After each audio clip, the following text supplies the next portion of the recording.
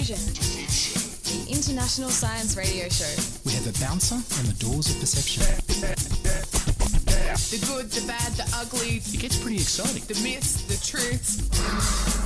Toxicology. Astroseismology. Magnetism. The dark side. Genetically engineered potatoes. Planetoid. Planetoid. I love that word.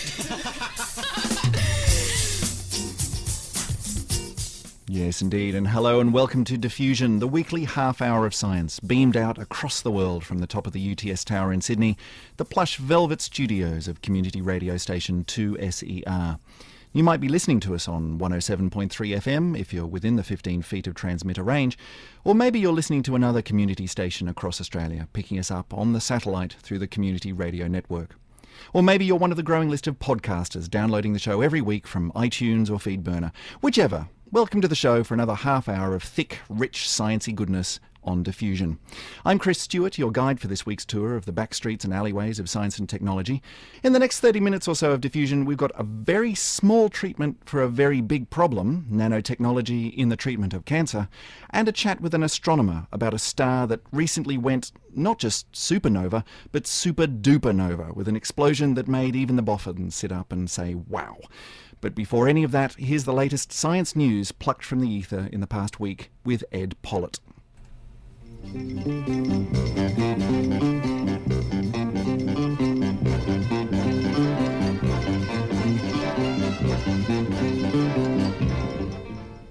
Australia's government-funded Science and Technology Research Organisation, the CSIRO, has received a nice boost in this year's budget with the largest investment of public funding in its history, a $2.8 billion injection, almost 20% up on the amount of funding the body received in the last 4 years. It's a solid gain for the CSIRO, which has been struggling from funding cuts and has been criticised from without and within for focusing on saleable product rather than public good research. New funding of $174 million has also been announced for the flagship research areas of clean energy, climate adaptation, manufacturing and minerals exploration. The budget announcements are a strong vote of confidence in CSIRO's direction and reflect a strong commitment to the organisation's future, says Chief Executive Dr. Jeff Garrett.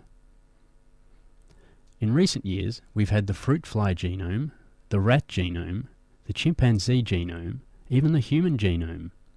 In the pages of the venerable Nature this week, an international consortium of scientists in Canada, Australia, the UK and the USA are popping the champagne after sequencing the genetic code of the humble grey short-tailed opossum. It's the first marsupial to be sequenced, which gives the researchers a good look at the differences in genetic code as mammals and marsupials evolved. Much of the opossum's genes are identical to humans and other mammals. Heck, humans and bananas share a lot of genetic code, so that's no surprise. So it's the differences that make the study worthwhile. In particular, it seems a lot of the evolutionary innovation in marsupials has occurred in bits of DNA that don't code for proteins, but rather in the bits that regulate the production of proteins, says Eric Lander, one of the researchers from the Broad Institute in Cambridge. The secret to making mammals is less in making new genes than in making new regulations for those genes. A further reason to study the opossum is that, just like humans, the cute fuzzy fellas need to be wary of too much sun. It is the only species, other than humans, that develops melanoma from ultraviolet rays. So comparing the genetics of humans and opossums could lead to better understanding of skin cancer in humans. Okay, can we get past the guffaws or the censorious tut-tuts for a sec? Here's a story about oral sex. Seems that if you have oral sex with a few people in your life, you are more likely to develop throat cancer. Not just a little bit more likely either. If you have had oral sex with 5 or more people, you're 2.5 times more likely to get the disease.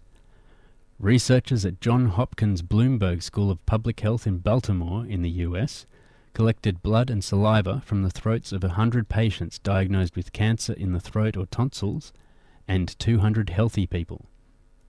They collected the subjects' sexual histories and were able to identify a strong link between the cancer and infection with human papillomavirus, or HPV. And the risk of HPV infection seems to increase as the number of oral sex partners increases. 1 to 5 oral sex partners doubles your chance of throat cancer. 5 or more gives you a 250% increase in risk. Just for comparison, drinking and smoking gives you a 3-fold increase in throat cancer risk. And from the well duh folder, a 20-year study by the New York State Psychiatric Institute of 700 families has found that watching lots of television could be related to doing worse in school. Something to do with diminishing ability to focus your attention on work and stuff, or something. And what do you know? Boxing can hurt you. Even if you don't regularly do 5 rounds with a Mundine or a Balboa, boxing at any level can damage your brain. According to Vivian Nathanson at the British Medical Association, as few as 15 punches to the head can lead to neuronal damage, even if you're wearing a head guard, and it can take months to return to normal. There's probably no safe dose of blows to the head. I'd go along with that.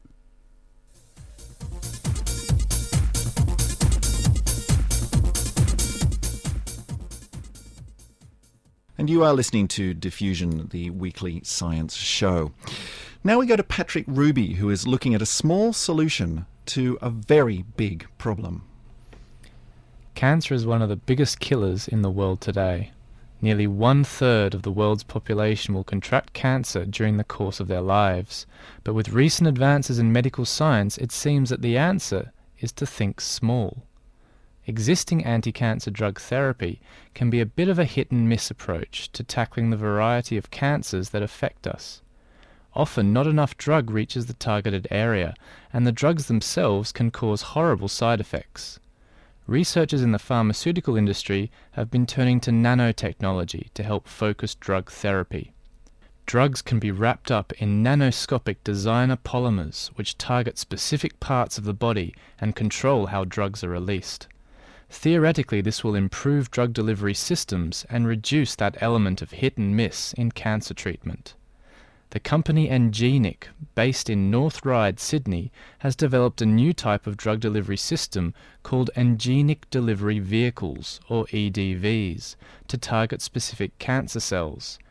EDVs are made from non-living bacteria that have been modified to carry anti-cancer drugs inside them to a target tumour. Engenic's work has just recently been published in Cancer Cell Journal. I spoke to Dr. Himanshu Brahmbhatt of Engenic about the EDVs. All chemotherapeutic drugs that we currently have in our arsenal to fight against cancer, these are all very strong poisons for human cells. These drugs cannot discriminate between cancer cells and normal cells. Therefore, when a clinician administers a chemotherapeutic drug into a cancer patient, the drug will go throughout the body.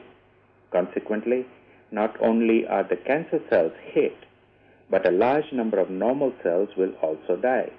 This results in severe toxic side effects and limits the use of our chemotherapeutic drugs.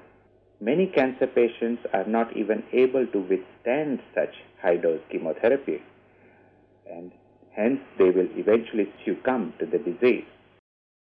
How is it that the new Engenic delivery vehicles are designed to help increase this therapeutic effect? At Engenic, over the last 5.5 years, we have developed a bacterially derived nano-sized particle, which we call the EDV. The EDV is a non-living particle and can be easily packaged with a range of different chemotherapeutic drugs or molecularly targeted drugs. Now, bacteria normally divide in the middle. However, we have developed a genetic engineering process by which we can make these bacteria divide at the pole of the cell. So what happens is, this is like a little bud that is being sprouted off from the actual bacterial cell. So the bacterial cell still retains its chromosome and is still a living particle, but the little bud that is being released from these bacterial cells, it happens because of this specific set of mutations where the cell division actually occurs at the pole of the cell. Okay, so with these bacterial cells, there is no risk of causing a cross-infection from the bacteria using this technique? Interesting. Yes, when we then have a specific purification process, and what we do there is all the mutant bacteria are removed from the suspension completely.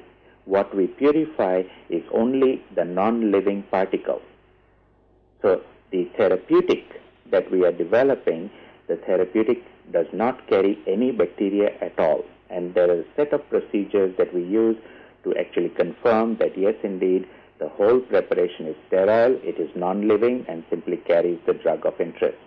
So it's like a bacterial shell which has been filled with a drug for delivering to cancer. That's right. On the surface of this EDV particle are little hair-like projections to which one can attach a new molecule.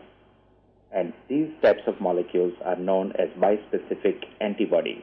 One arm of the bispecific antibody attaches to the hair-like projection on the EDV surface, and the other arm can target a molecule that is specifically found on the surface of a cancer cell. Now, most cancer cells have such surface molecules, and these are called receptors. So we can actually construct a bispecific antibody. One arm locks onto the surface of the EDV. The other arm is looking for the specific receptor found on the cancer cell surface. Now, when a drug-packaged bispecific antibody targeted EDV binds to a cancer cell surface receptor, what happens is that the cancer cell will automatically swallow the whole EDV particle. And inside the cancer cell, the EDV will be broken down and the drug is released inside the tumor cell. When the bacteria gets engulfed and the drug is released into the cell, is the rest of the bacteria broken down normally within the cell? Yes. All mammalian cells have the intracellular mechanisms by which, if something is attached on the surface of a mammalian cell, what it will try to do, it will engulf it and it will just completely destroy it. What types of cancer is it most effective against? Now, we have tested against a range of different cancers in our preclinical models in mice and dogs. We have tested human breast cancer xenografts, we have tested ovarian cancer, colorectal cancer, non-Hodgkin's lymphoma, melanoma, and a range of different cancers. Now, the interesting thing is the chemotherapeutic drug itself is a poison. It will kill a cell. So, if you have a method to target a specific type of a cancer cell, for example, it's breast cancer or colorectal cancer, then the poison is a poison. If the poison goes specifically into those cells, then it will kill those cells. Therefore, the actual therapeutic, the delivery vehicle, has the potential to hit a multiple of different types of solid tumors. And would these different types of tumors have different markers on the cell surface which you can target specifically? Yes. Now, for example, for quite a number of years now, it has been discovered that, for example, 80% of cancers express a particular type of a receptor known as epidermal growth factor receptor, EGFR. Another example is breast cancer. 25% of breast cancer patients carry a surface receptor known as HER2 receptor, to which Genentech in the United States has made an antibody therapeutic. So most cancers, yes, there are specific surface receptors that are overexpressed on these cancer cells, and the bispecific antibody can be used to target the EDV to these specific receptors. We have now done a number of studies in mice and dogs suffering from cancer, and we have shown that this therapy actually works without any of the associated toxic side effects. We have a cancer-targeted therapy where any of these poisonous or molecularly targeted drugs can be actually released directly inside a cancer cell instead of having the drug running freely around the body and hurting the normal cells. This therapy can increase the therapeutic index dramatically by actually killing off the cancer cells, and the rest of the cells in the body are not hurt. Now, when you have an EDV-like particle, it can dump as many as 10 million molecules of the drug directly inside a cancer cell. That's a lot. That's a lot. Now, we cannot possibly even envisage doing such a thing with current free chemotherapy. You just can't achieve that. That's a huge dose actually going inside a cancer cell as a result. That's why in our dog case studies in non-Hodgkin's lymphoma, these tumors are very large tumors and they plummet within a matter of 3 to 5 days.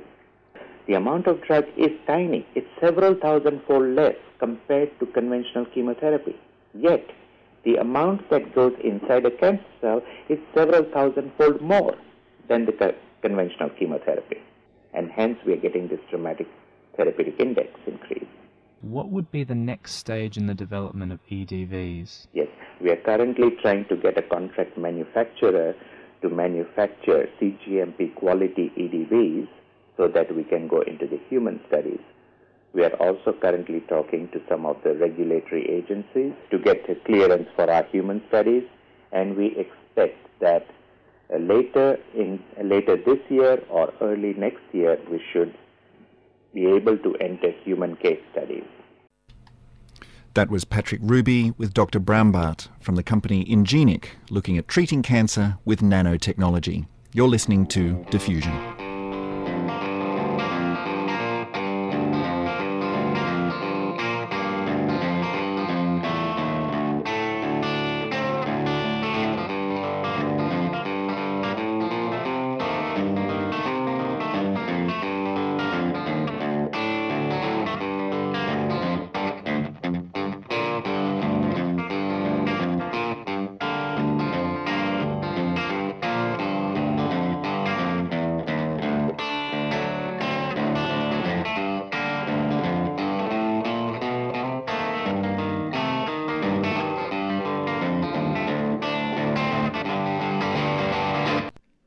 Last year, astronomers gazing up into the heavens witnessed a bright flash that went beyond supernova, could only possibly be described as a super-duper nova.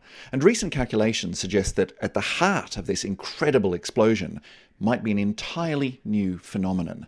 I sought out a University of Sydney astronomer to see if he could explain exactly what was going on. My name's Shami Chatterjee, and I'm a postdoctoral fellow at the University of Sydney, working with neutron stars and supernova remnants of various sorts, and I work with Brian Gainslow out here primarily. First of all, what exactly is a supernova? I think most people understand that it's a big stellar explosion, but beyond that it's a bit hazy. So tell us a bit about supernovas. Well, first of all, we know every particle in the universe attracts every other particle, so that's basic gravity.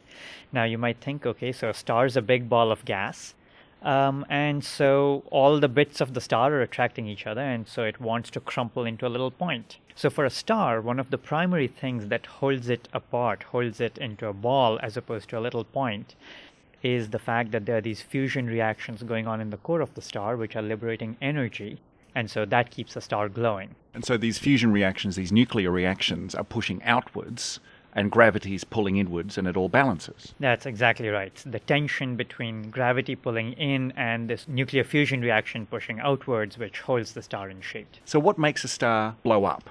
Well, now what's happening in a star is that it's born primarily as a big ball of hydrogen, and maybe it has some helium, and maybe it has a few other elements. And how this progresses is that these fusion reactions are progressively converting lighter elements to heavier elements. So you take 2 atoms of hydrogen, and out of it you get an atom of helium out. When you run out of hydrogen, you can start fusing helium. And when you run out of helium to fuse, maybe you can start fusing carbon. And maybe when you run out of carbon to fuse, and so on and so forth. And you can work your way up this chain until at the core of the star, all you're left with is iron. Now, iron has this very special place where to make an element heavier than iron takes more energy than it liberates by fusion. So, for example, we can take 2 hydrogen elements and make helium and get energy out of it. But to fuse 2 iron nuclei together would take more energy than it would give out. So what we end up with is a situation where fusion can no longer power this star. And so suddenly this source of tension which was holding this star together, suddenly the fusion that was supporting this reaction is gone. And the star can just run away and collapse. This is what we mean when we say a core collapse occurs, and this is one particular type of supernova explosion, a core collapse supernova. Okay, but that's a collapse, and a supernova is an explosion. How do you get an explosion out of a collapse? That's exactly right. And so one way you might look at it very simply at home is if you have a basketball and a tennis ball. and you put them on top of each other and you just drop them together on the floor. And the basketball will bounce a little bit, but that tennis ball will go flying off. So if you do this within a room, you better be careful about the lamps in the room. So that's basically what's happening, is inside the core of the star, it's like that basketball dropping, the core is collapsing in. But then the outer layers of the star falling inwards are just going to bounce off and go rocketing outwards in this massive explosion. This type that I just described, it's a classic core collapse supernova, and so this is how massive stars die. There's other kinds of supernova explosions where, for example, you have a white dwarf star which is moving happily along, and it slowly matter is trickling onto it, possibly from a companion star, and then suddenly there's so much matter that gravity just runs away and causes a collapse. Now, the supernova that astronomers witnessed last year was something else. I mean, a large explosion of a star in space would make the rest of us sit up and take notice, but to astronomers that's old hat. But this one was a big one. What was so special about this 2006 supernova? And what's kind of cute about this is that it was discovered by a graduate student at the University of Texas at Austin. And this was his graduate student as a project. He was out trawling for supernova explosions, and he found this one. And it turns out that it's a very, very special explosion. If you look at its light curve, if you look at how its intensity went up and went down over time, it looks different than the standard core collapse supernova. But one of the ways in which this supernova might have happened, this star was so massive and so bright that in the core of the star, the radiation was strong enough that it could run Einstein's E equals mc squared in reverse. That is, there was so much energy that the energy could spontaneously create matter and antimatter in equal amounts. So these are these high energy photons which are splitting up into electrons and positrons. Now, radiation, light, it exerts a pressure. And this star was in part supported by this radiation pressure. So suddenly, when you take this radiation pressure and you convert it suddenly into electrons and positrons, that radiation pressure just goes away.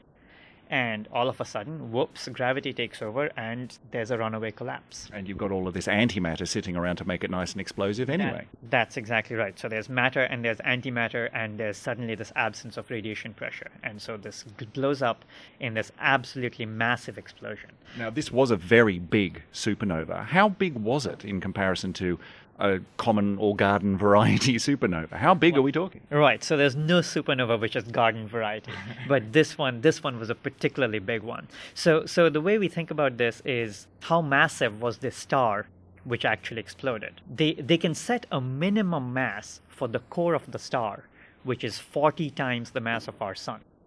And so they're guessing that the star had a minimum mass of about 150 times the mass of our sun. That is an extraordinarily massive star.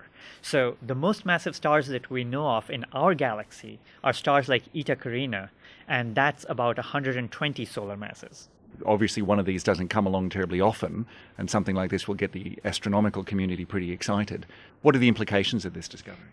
Well, so first of all, there's this idea that this kind of collapse into matter and antimatter, this had been around in the literature for a long time, but no one had ever seen such an explosion before. So first of all, this demonstrates that something that theorists had thought possibly could happen can actually probably happen. Well, the other thing, like I mentioned, Eta Carina, it's one of those stars that could go supernova any day. But by any day, it could be tomorrow, it could be 1,000 years from now. So any day in astronomical sense. It could be any astronomical day, that's right. So it looks likely that if Eta Carina does go supernova, this might be a way in which it goes supernova. And then if it does, Eta Carina would be bright enough to see in broad daylight. And some people are calculating that it would be bright enough that you could read by the light of Eta Carina at night. And that's something amazing. And then finally, I think what's really, really interesting about this particular discovery, the very, very first generation of stars, when the universe was created, we believe that the vast, vast majority of it was hydrogen. And there was a very little bit of helium and absolutely tiny bits of lithium and so on. So the question is, where do we come from? And the answer to that, of course, is that we are made of star stuff. So the carbon and the nitrogen and the oxygen, everything that makes up our bodies and everything around us that we see is actually synthesized in these stars, in these massive stars, and then they're distributed through the universe in supernova explosions. It looks like the very first generation of stars that ever existed.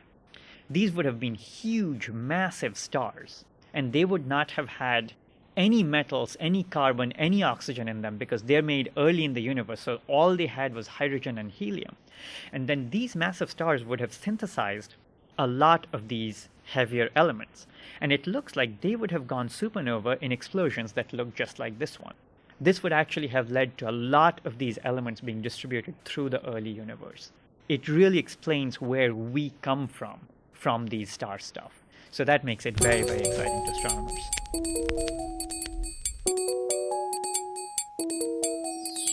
We must in this world like lots of things to know at last what we like the most. Women, horses, bay trees and roses, sweet ocean games. And that's it for another week on Diffusion. We're always peachy keen to know what's going on in the minds of our dear listeners, so if you've got a comment about this week's show, a burning question about something sciencey, a naughty proposition for one of the team, or a money-making scheme in need of a fall guy, drop us a line at diffusion@2ser.com. This week joining me on the microphones were Patrick Ruby. Say goodbye, Patrick. Goodbye. And Ed Pollitt. Ed, I think you had a couple of words you wanted to say at this point. That's right. Mum, they made me read the news. But it's science, isn't it? He's really sorry. This is in reference to the news story earlier about the oral sex, but let's just not labour on that one any further. As always, the show is recorded in the luxuriously appointed spaces of 2SER 107.3 studios in Sydney and beamed out across Australia by the Community Radio Network. Each and every show is available to download onto your MP3 player of choice. Just point your pooter towards iTunes or feeds.feedburner.com/diffusionradio. I'm Chris Stewart. Thanks for tuning in. We'll be back again next week for another half hour of science on Diffusion. Isn't your master joining us for dinner? No, sir. I'm afraid not. Is he indisposed? He's dead.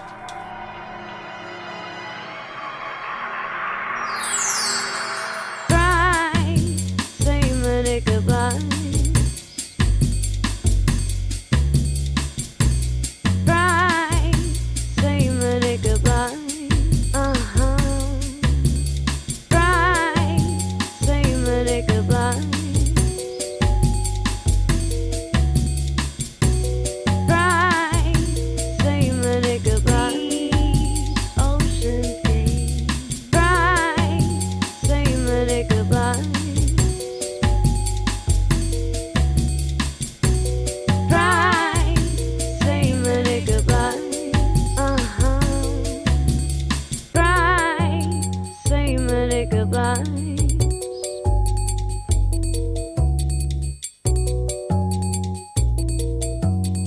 Sweet ocean's game.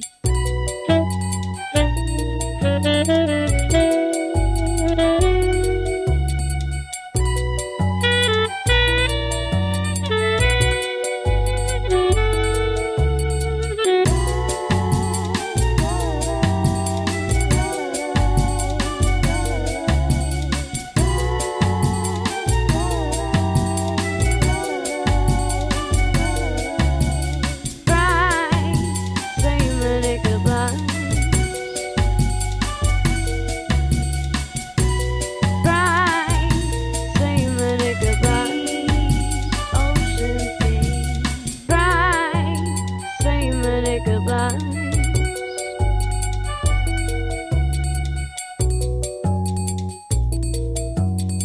Sweet ocean's gate.